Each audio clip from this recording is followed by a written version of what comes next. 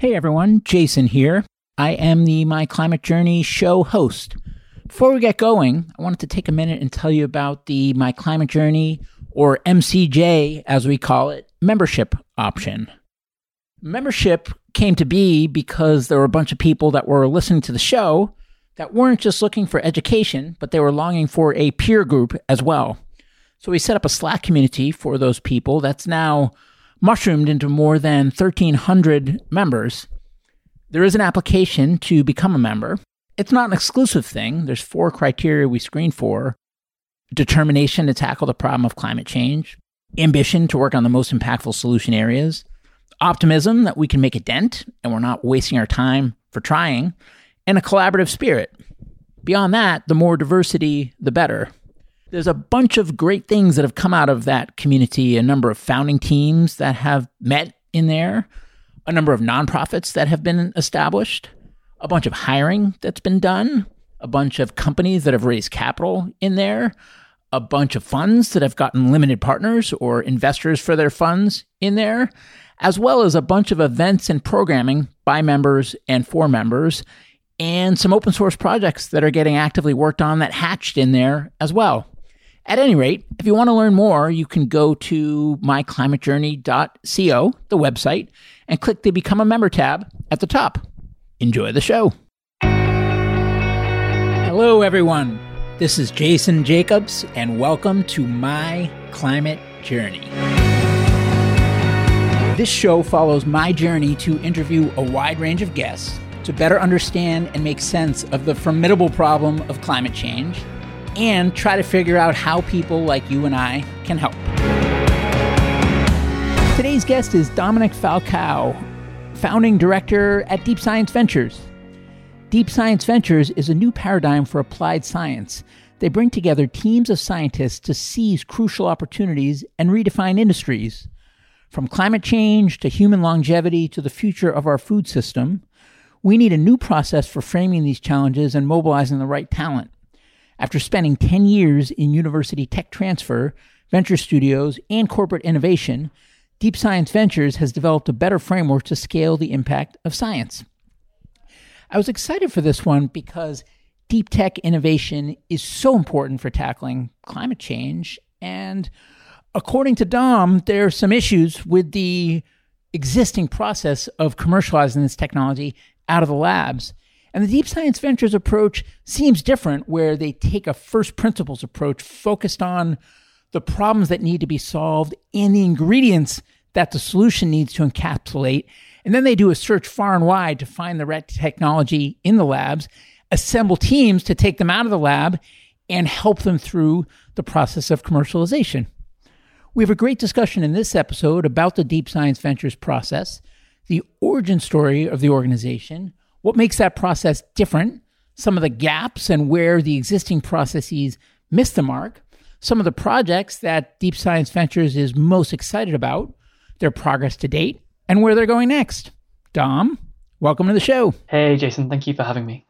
Thanks for coming. I'm psyched to dig in here. When you told me a bit about the model of Deep Science Ventures, it sounded different than anything I'd heard of before, and in an area that's just so important. So yeah, it's a real honor to have you.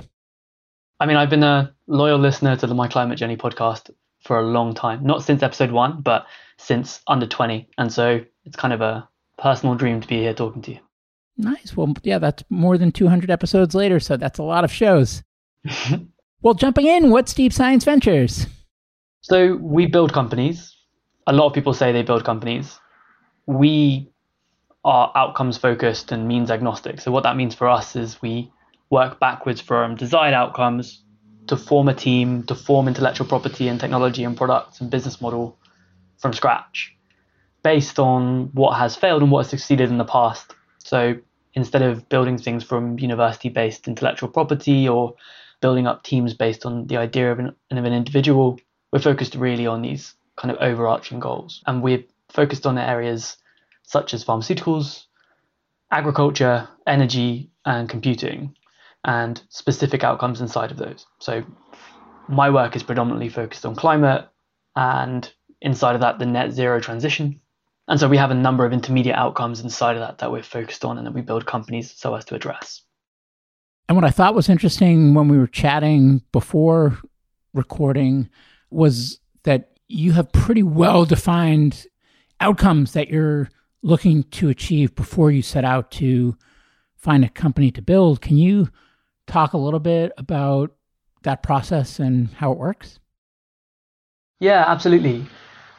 And to be honest, those outcomes are really well defined, but they're constantly in flux. So I can tell you what we think are the most important things now, but they constantly change in terms of relative importance and relative confidence. So inside of this idea of net zero transition, for us, there are sort of 5 key requirements that we're currently working on. One is that we need to remediate historical emissions.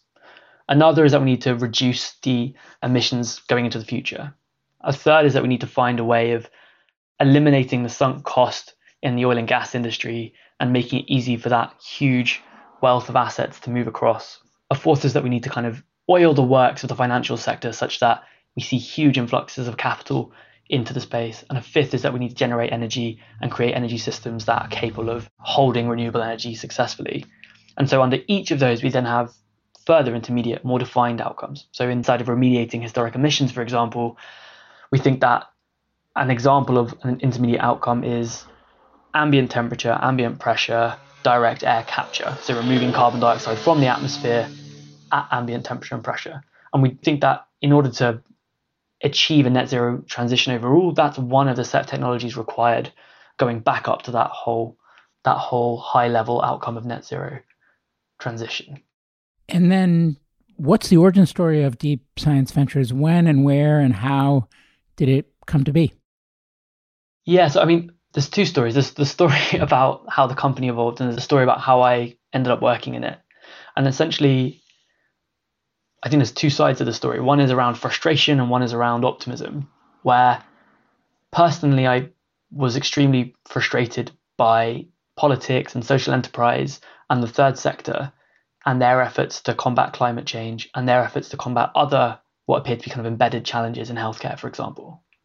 And science entrepreneurship seemed to me, right from the point at which I started university, to be a way of cutting dilemmas in 2. So instead of having to choose between 2 arms of a policy dilemma, one of which is usually to restrict personal freedom, the other of which is usually to allow terrible things to happen in the world, science entrepreneurship seems to represent a kind of middle way where individual freedom can be aligned with positive results in the world. An example would be today, in most cases, your choice is between driving a really fun car to drive, which makes a lot of noise and goes really quickly and polluting, or driving a car that's not fun to drive and goes slowly, doesn't go the full distance you want it to go, and can only fit you and your very small companion in it. Or another trade-off would be you can restrict freedoms around what food we eat, how much sugar we consume, or you can eat healthier food, which is less enjoyable. We seem to have these dilemmas all over the place. But science entrepreneurship in each of those cases seems to cut through them. So, if you can build the Tesla and you can make it go 300, 400 miles, in most cases the dilemma ceases to be a dilemma. If you can create burgers which are nutritious and don't destroy the environment, then you don't have to restrict whether or not people can buy burgers. But those sorts of companies that create a compromise between what is otherwise an inevitable trade-off don't happen serendipitously in the wild, because they're quite specific set of parameters you have to optimize over to get that thing to exist. Because it's particularly hard to get products that require scientific innovation into the market. And the conditions under which those companies normally form don't set all of those co-optimization of parameters in motion early enough. So I used to work at Imperial College thinking that tech transfer was the place I could go to achieve these kinds of compromises. And I ran an accelerator program there that was started by a guy called Mark Hammond. And he himself had suffered some of these kinds of compromises working on trying to translate epilepsy drugs into the market. We left Imperial in 2016 to start Deep Science Ventures, essentially thinking that it would be possible to create an environment where we could intentionally form companies focused on specific outcomes we wanted to achieve. And by peeling back the sorts of biases that tend to occur otherwise, if an individual comes up with an idea in whatever setting they're in and finds a funder who has a kind of embedded interest in building something. And we've been working on different iterations of the program for the last 5 years, thinking about how to get this kind of unconstrained, efficient allocation of scientific capital, talent, and knowledge to achieve those outcomes.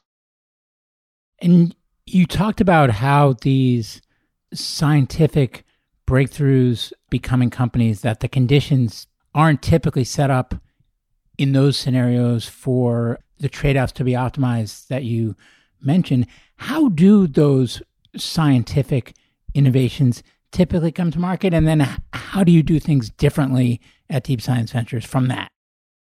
So I used to sit in the tech transfer office for Imperial, which is, by all accounts, one of the best science engineering universities in the world. And what generally happens is that, 100,000 papers are written a year. Of those, 1,000 are deemed by the academic themselves to be commercially valuable. Those are submitted to the tech transfer office, which then reviews them. Of those, 10 or 20 are then patented. And of those 10 or 20 that are patented, 4 or 5 are deemed worthy of spinning out because there's no existing licensee for the technology. So there's no corporate that wants to buy the technology straight away. In other words, at least in most European universities, spinning out is a thing you do once you realize you can't license your technology. And it's only done with less than 1% of the technologies formed at universities and on the basis of the judgment of the academics who formed them. That's the kind of extremely harsh pipeline you have to go through to get technology into the world today. What you don't have is a group of people who are thinking about, from the beginning, from before the technology is devised, what would have to be true of that technology in order for it to successfully scale in the world. That's a whole other set of parameters. It often would mean, for example, starting not with a technology that's novel or new, but instead starting on the basis of technology that already exists, because that's the thing that makes best use of the existing infrastructure and has the least technical risk because it's surrounded by things in the knowledge landscape that we already know. And then combining it with things that we also already know a lot about. A kind of engineering mindset applied to science, taking known components and combining them inside of a set of defined constraints so as to get commercial products that can be the basis of commercial companies. It's a different thing. It's a different kind of activity. And when we started DSV, it wasn't as a criticism of the way that translation of science exists or takes place today, but rather as an acknowledgement of the fact that we serve a different end, which is to create companies, not to license technologies, not to create novel technologies. To be clear, we can't do what we do unless there are people creating knowledge that we can then click together, like Lego, to form new products. Any examples that are top of mind of, I don't know the right term, cradle to grave, or essentially like your process from identifying the problem to go after through actually bringing a company to market? Can you give us an example, either a real one or a hypothetical one, of how that goes and what steps happen from point A to point Z? Yeah, I can give you an example. So most of our climate-centric companies are quite young still, so I can't give you all the way to market. I think our oldest climate-centric company is only a couple of years old. But I'll give you an example in direct air capture because it's a theme that I've been talking about already. So in this case, if you acknowledge that we need to remove carbon dioxide from the atmosphere, it's clear that there are certain constraints around that need to be fulfilled for this to be an effective process. So there's no point removing carbon from the atmosphere if you can't verify that it was removed. Moreover, there's no point removing carbon from the atmosphere if you can't measure how much carbon was removed. And there's no point removing it from the atmosphere if it then is immediately put back into the atmosphere. So then you have transparency, verifiability, and permanence as constraints around what you create here. That immediately means that we're looking largely at mechanical and chemical processes or biological processes that have some kind of like micro level of verification, or where you can measure the outcomes. What we realized too is that there's no point doing this if you have to burn loads of natural gas or produce loads of CO2 in doing it. So if your process emits as much CO2 as it captures, it's pointless. So it has to work with renewables. It's another constraint. And ideally, it uses as little renewable as possible, because renewable energy is going to be your major cost input in almost every case. Now, if you keep following these constraints through, you can see, if you want to use renewable electricity and you want to use as little as possible, then probably the greatest loss of efficiency you're going to find is in heating or cooling, increasing pressure or reducing pressure, because these are really energy intensive. And so now we get into the realm of hypothesis. And one hypothesis is that one of the most efficient possible processes for removing carbon from the atmosphere is to do so at ambient temperature and ambient pressure. Other constraints include not having to use rare earth or rare materials in the production of your thing, being able to use supply chains that already exist, and so on. So now you've got a set of constraints around which you can hypothesize potential combinations of technologies. One of the first things you'll do if you're doing this is you'll think about what processes already exist that fulfill some of these criteria. So one of the processes we looked at was the way biology separates carbon dioxide from the atmosphere. So every time you breathe in, you separate carbon dioxide from air, and every time you breathe out, you have a higher concentration of carbon dioxide in the air that you breathe out than the air that you breathed in, which means we must be concentrating quite efficiently. And we're also doing it at what must be close to ambient temperature and pressure. It turns out upon further investigation that there is an enzyme in the human body which does this extremely efficiently, called carbonic anhydrase. In fact, it's one of the most efficient enzymes that we've ever discovered in modern science. And so we built a company based on and inspired by this biological mechanism because it fulfilled many of the constraints we'd identified at first. We also identified something like 30 other concepts that were all discarded in pursuit of this particular technology. Companies then formed. We co-invested at inception with collaborative investors because we're a collaborative venture builder. The company then proved that this technology worked, and in fact proved that it has one of the highest energy efficiencies yet demonstrated in carbon capture, and signed commercial agreements with one of the largest off-takers of CO2 in the UK and one of the largest international off-takers of CO2 in the world inside the first 12 months. Right. And when you were first getting going with Deep Science Ventures, how did you get started, and what did the team look like at the time? Did you have a committed pool of capital? Where did that capital come from? It strikes me that, I mean, this is super ambitious, but there's kind of some chicken and egg problems when you're just getting going. So it'd be great to understand just how you threaded that needle to get off the ground. Honestly, I think all entrepreneurship is basically chicken and egg loops. So we left Imperial in 2016. We had no money. We sat in a borrowed office space and we ran through different possible versions of the model. And we came up with a model that is not the model that we use today. We're actually on kind of version 3 of Deep Science Ventures and the way that we create companies. And we'd had some success with the accelerator that we ran at Imperial, and we had been the two people running it. And purely based on that experience, which was working with something like 200 scientific founding teams and getting exits to Google and Facebook and Apple, on the basis of that, we were then able to go to angel investors and say, give us money to run a pilot of this.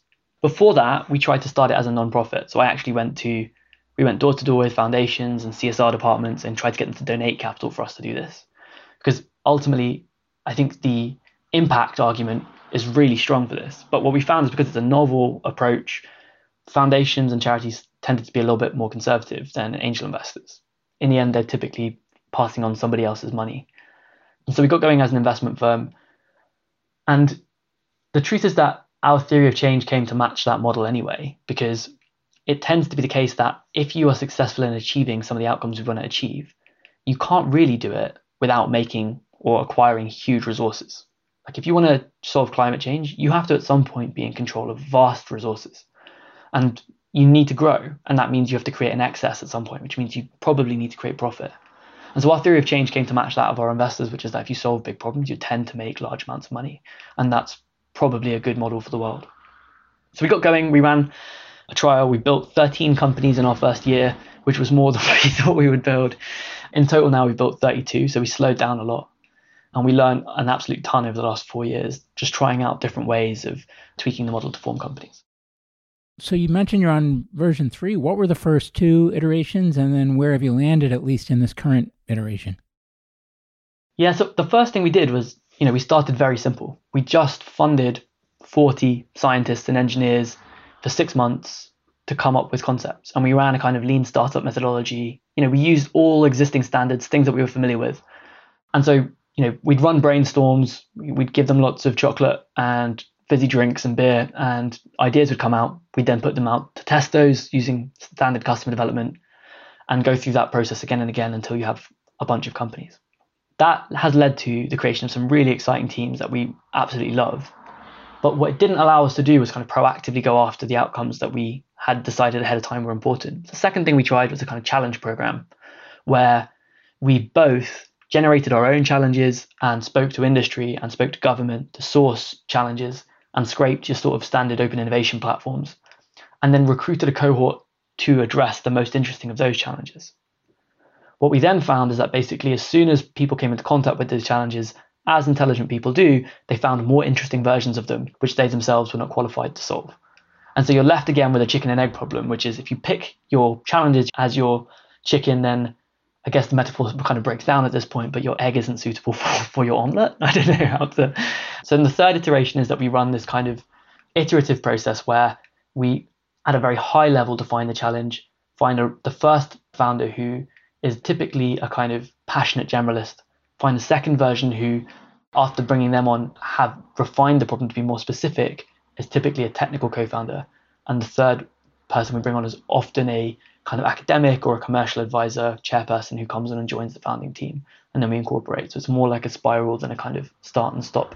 So when you look to first engage that generalist, where are you in terms of the problem definition that you mentioned at the front end of this discussion? How far along are you with the problem before you look to bring that person in? We usually ask the same 7 questions at each stage of this process. So at this point, we've identified something smaller than an entire sector, but bigger than a specific technology and business model that we believe could impact the whole sector. So an example would be, today we believe that it's possible to take hydrocarbons in the subsurface of the Earth and refine them in situ to produce hydrogen and leave carbon dioxide where it is and extract the hydrogen without any pollution. I don't know what technology is best placed to do that. I don't know what the best business model is, but I know that it will directly address one of my requirements for the net zero transition, which is to incentivize oil and gas to diversify or divest of their existing oil and gas petrochemical assets cleanly. At that point, we bring someone on to look at commercial and technical models. The next stage would be, for example, the identification that it's actually a combination of microwaves and synthetic biology that you need in order to do that subsurface refinement process, in which case I go and build a founding team, adding in those 2 additional people. And the final stage is to add in collaborative investors who really understand this market. So they're typically going to be, in this case, investors who are focused on energy transition away from petrochemicals, which fortunately makes up quite a few investors. What does the internal team look like at Deep Science Ventures?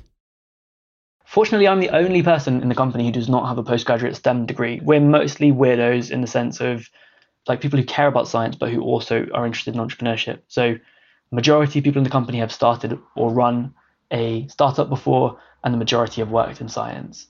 So, for example, Laura Fletcher in our pharmaceutical team has a PhD in immuno-oncology and created a spin-out and then worked in translation. Edward Perello, who runs our agriculture team, he has a master's in bioscience entrepreneurship, and he started a company called Desktop Genetics that was then acquired. Mark, who's my co-founder, has a PhD in artificial intelligence and neuropharmacology, and he worked also in clean tech fundraising in the city. So it's a real weird mix of kind of amphibians, people who are comfortable with both worlds. And I've got a humanities degree, and my job is to come on podcasts and talk about what we do. So how many of them are there, and is everybody full-time? We're 14 permanent staff. Not everybody is full-time. We have people coming back from maternity and things like that. And we have around 20 full-time contractors in addition, all of whom are working on more specific problems. So it's a constantly fluctuating number of people. And on a day-to-day basis, what are these people doing? They're all doing one of 3 things, really. They're trying to understand what the key point of leverage is in a system. So they're doing something we call scoping. They're trying to identify the right people to further increase our understanding of what the right point of leverage is. Or they're trying to secure funding in order to allow us to hire the people to further that point of leverage. Funding being equity capital or funding being grants?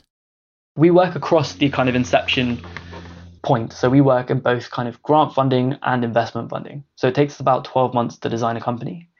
And for that first period, we typically work in a partnership, often with foundations or governments. And then after that point, we typically work with investors.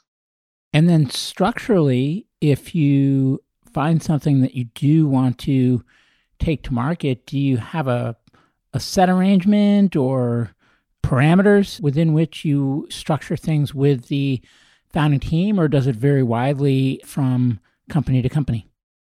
It's pretty closely grouped. So we always invest at a set pre-money valuation. We always give the company roughly the same amount of money, which is about £250,000 to get going. In some cases, we were also able to provide them with additional resources. So In the case of some of our climate teams, we also work with a partner to get them a £100,000 grant at inception. In the case of some of our pharmaceutical companies, we get them specialist lab access or data. But I guess unlike other programs, we don't take a kind of program fee or a service fee or anything like that.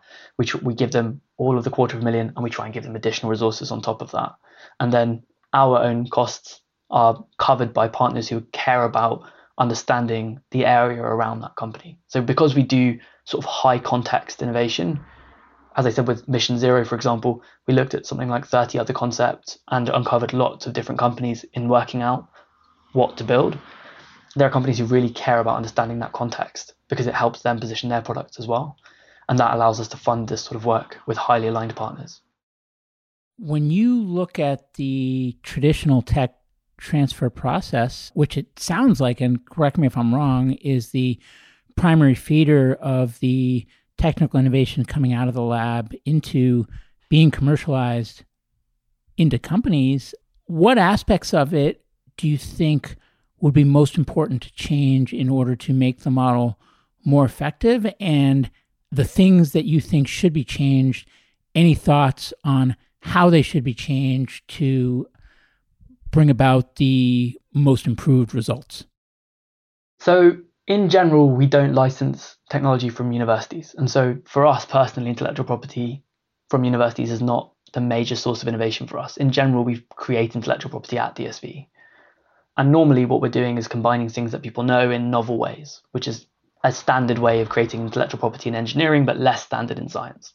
In terms of how tech transfer should be changed, I personally think that tech transfer is intrinsically hard, and that it's normally not the process of tech transfer that needs to be changed, but the ecosystem around it that's required to change. So if you look at the differential between most successful and least successful tech transfer offices, it's normally not the process or resourcing of the tech transfer office that makes the difference, but the environment, culture, and resourcing around it. So the difference between MIT and Imperial is not the quality of the research or the quality of the tech transfer office, but rather the quality of the embedded ecosystem around MIT, the set of entrepreneurs, VCs, that are specialists that are able to assess and appraise the value of intellectual property generated at MIT. Whereas Imperial has a less well-developed ecosystem because it's in Europe, and Europe has less well-developed ecosystems more generally than the US. So I think a lot of the discussion around incentivization in universities and resourcing of tech transfer offices is a red herring, and we should instead focus on increasing the specialization of our investment ecosystems around universities so that they can do what the ecosystems around Silicon Valley universities and Boston universities can do. And in the Deep Science Ventures model, is the bulk of the work that you do upfront to get the company into a phase where there's a team assigned to it that's dedicated, or do you stay actively involved through the subsequent stages as well? And if so, in what capacity? Yeah, it does differ a lot in terms of the companies that we produce. In general, we see our role as continuing to be about identifying what the key outcomes that we should be aiming at in these different areas are and improving investor understanding of those landscapes. And we play that service role to our companies as well. So a company that's formed will help work with them and their investors to understand on what basis that company should be appraised, against what metrics and what standards, so that the investor can share the kind of conviction that we have in that company. Because in the end, we're not biased in the sense of having a kind of stable of venture partners or a kind of set of intellectual property that we have to commercialize. We instead tend to take time to work out, on some logical, rational basis, what company needs to exist. So that tends to be the supporting mechanism that we provide mostly. But we do everything else as well. So the same tools that we use for building founding teams can be used to help people hire people. The same tools we use for understanding the economics and incentives in a startup can be used later on as well. And so we're fortunate in that a lot of the infrastructure that we built for company formation applies in the rest of the company formation, creation, and development process as well. And it sounds like clearly you've identified one bottleneck, which is this path from academic research to commercialization. And so you have this different approach that essentially skirts that process and comes at it from a totally different way. If you look at the other steps that these companies go through on their path to wide-scale deployment, are there other bottlenecks outside of the formative stage that you also see that stand out as particularly impactful, or said the other way, I guess, as particular barriers? And if so, what are they and how might they be addressed? I mean, specifically for climate, I think there's a huge, a huge array of additional factors. I mean, primarily the fact that we live and work in an economy which doesn't value the same goods that we need to value in order to have an effective transition to a net zero or a healthy planetary system. If the economy that we existed in valued biodiversity properly and valued clean air properly, then the companies that we formed would have no problem whatsoever. But we have these kind of broader structural issues. I guess more specifically to the kinds of companies we form, there's also a lack of effective pricing mechanisms for technologies which are not yet at scale. So for the first kilo of green hydrogen or the first ton of carbon removed, it's going to cost you more than for the 1,000th ton. And that pricing exists on a curve. One thing that I'm not working on that I'd love for someone else to be working on would be creating those pricing curves, those market making mechanisms, so that there's a really clever way of assigning a price to something which is not yet assigned a price by the market, so that governments and forward-thinking companies could use. I guess another structural challenge that we have in specifically investment in deep tech for climate is there is not a really mature stable of entrepreneurs from a decade of successful climate innovation. Many of the people from the first climate wave have left the field entirely. A lot of the investors have been burnt. And so we are having to back founders, first-time founders. And so I think one of the things that we need to work together to do is to generate conviction around concepts and operating models to take the place of the previous heuristic that would otherwise have been used, which is, has the founder started a company successfully and sold it before in this field, which very, very few people have in climate. And so structurally, I think I'm really enjoying the fact that it feels like the investment landscape and the investor conversations are more about what is going to work, is this already working, and less about, how long did he work at Facebook for, which are welcome, but ideally could be accelerated type trend. And once these companies do get on the path towards commercialization, where they've got that initial capital and they've got the generalist and they've got the scientific expert and more of a full initial team in place, where are the biggest areas that you find that they need support in those subsequent stages, say over the next 12, 24, 36 months? I do think it's different in different cases. I mean, any company that's working in electrochemistry, for example, their primary challenge is finding electrochemists because there aren't very many. So really, climate investment is so new that we haven't got effective systems for solving these problems as they come up. But other sorts of buckets you find are working with very large incumbents. So it's easy to get good traction at inception, but then as you work through the progression from pilot to scale up, the timelines that corporates work on are often existentially slow for these startups. And so finding ways to kind of find leverage in those relationships and accelerate them is a problem. Another that you'll find is a lack of effective benchmarks for investors to assess these companies at later stages. So it's easy enough to compare companies in direct air capture by the forecast cost at which they can capture carbon. But then once they've built a working prototype and they've got data, what's a good benchmark for effective energy requirement at the kilo per day scale? What about at the ton per day scale? What's a good price at that point? How do you effectively forecast the decline in the cost parameters that make up the forecast cost in a techno-economic analysis? What is best practice in techno-economic analysis? These are things that we work really closely with our companies to help them understand and to help investors think about as well. And hiring more generally is always a problem, always a challenge. As an entity, what are the biggest goals for Deep Science Ventures over the next 12 months? It's a fantastic question. So we have a number of partners already, but we want to increase the size of that stable. So we work with the Net Zero Technology Centre in the UK, which is the UK's flagship net zero centre for new commercialisation of technologies. And we work with a couple of corporates, but we want to broaden the coalition that we're part of. As I said earlier, we're collaborative, which means we co-design these companies with partners who know more about these things than we do and have deeper pockets than we do.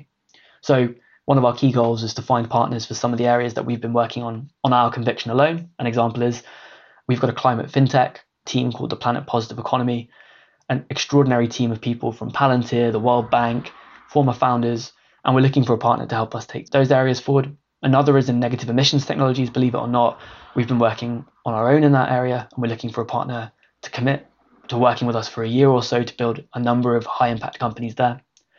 We're also working on a lot of the kind of internal tooling. So I mentioned software for finding people. We're also building software for identifying where in complex systems is the most impactful place to intervene based on current confidence levels and how important that is to the outcomes that sit above it in the kind of hierarchy of outcomes.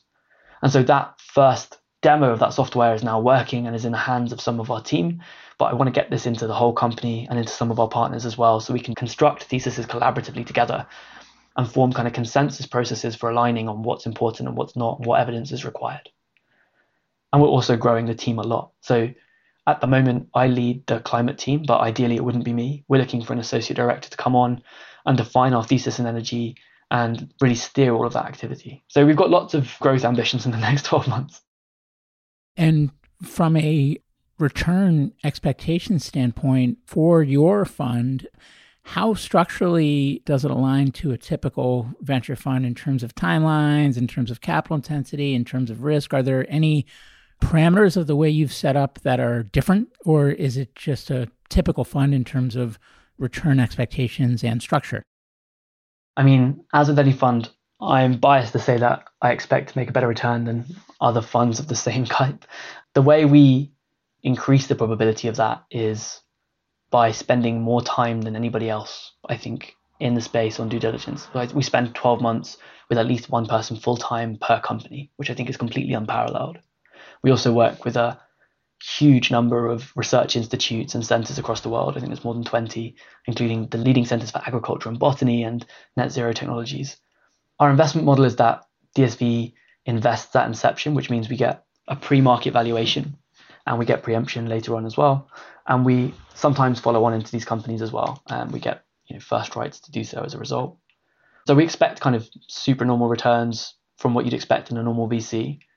We're also, I think, more capital efficient than most companies working in the deep tech space. If you're one of the big university funds, you're expecting a £2 million or a £3 million seed round to get these companies off the ground, whereas we're putting in $250,000. I think we're achieving the same, if not more, with that money because we're not doing fundamental research. We're not recreating the fundamental research that was previously done in the lab in a commercial setting. We're typically doing something a little bit more like engineering. So we typically see proof of concept, TRL4, and commercial traction inside that first 12 months, which is kind of unheard of for a spin out working on a hard tech solution. Yeah. And then if you could change one thing outside of the scope of your control or Deep Science Ventures control that would most accelerate your progress, what would you change and how would you change it?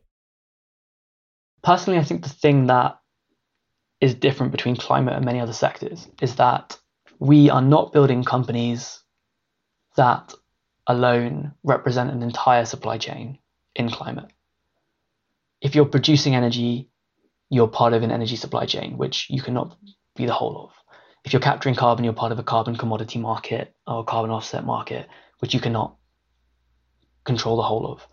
And so what we really need to do is create constellations of companies that work together to achieve an end that was already achieved by, a petrochemical giant or a series of multinationals collaborating alongside an FMCG supply chain.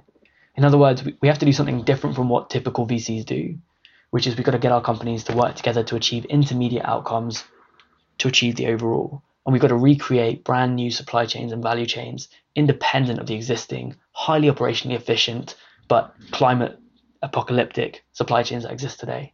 And so the one thing I think I would change would be, I would love to think about how we can better coordinate climate venture capital and climate R&D to make sure that there is less replication so that there's better shared information.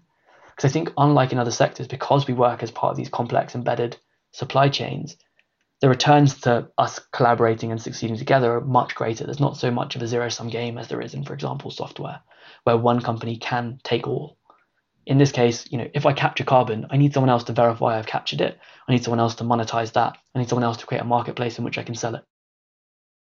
And any examples out of I think you said you've brought 30-something companies to market so far.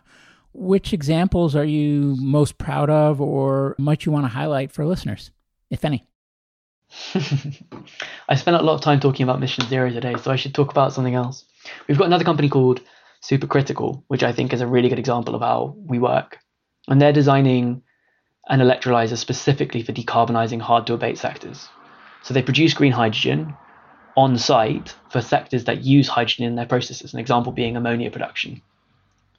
The advantage is that they have built an electrolyzer that creates hydrogen that's pressurized, that uses waste heat, and that costs less than steam methane reformed hydrogen and can be utilized immediately, various different scales, and can achieve 100% efficiency.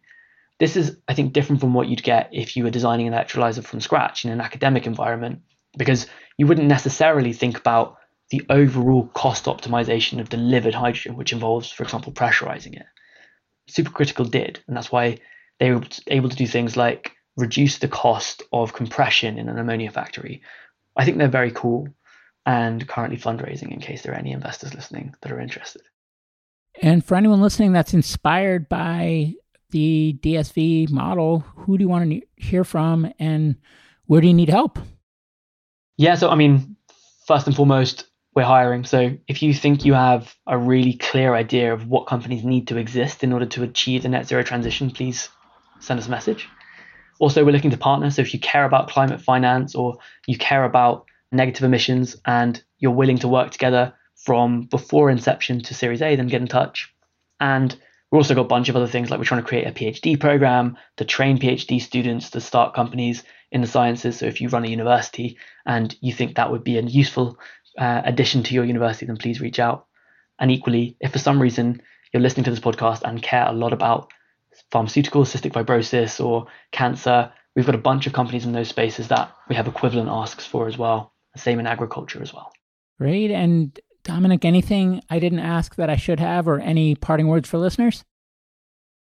No, I think the level of active engagement we see in the MyClimate Journey Slack channel, the sort of resources and community that you've built, Jason, are extraordinary. And anyone who's listening, just you're part of something amazing and fairly unique. It doesn't exist in other sectors that I'm involved in, like pharmaceuticals or in computing. So it's kind of a unique atmosphere and a unique opportunity to build things. So just keep contributing, keep reading, keep listening. And Jason, thank you for everything you're doing. Well, likewise. Awesome discussion. Thanks for coming on, and best of luck to you and the whole Deep Science Ventures team. Likewise. Cheers, Jason. Hey, everyone. Jason here. Thanks again for joining me on My Climate Journey. If you'd like to learn more about the journey, you can visit us at myclimatejourney.co. Note that is .co, not .com. Someday we'll get the .com, but right now, .co.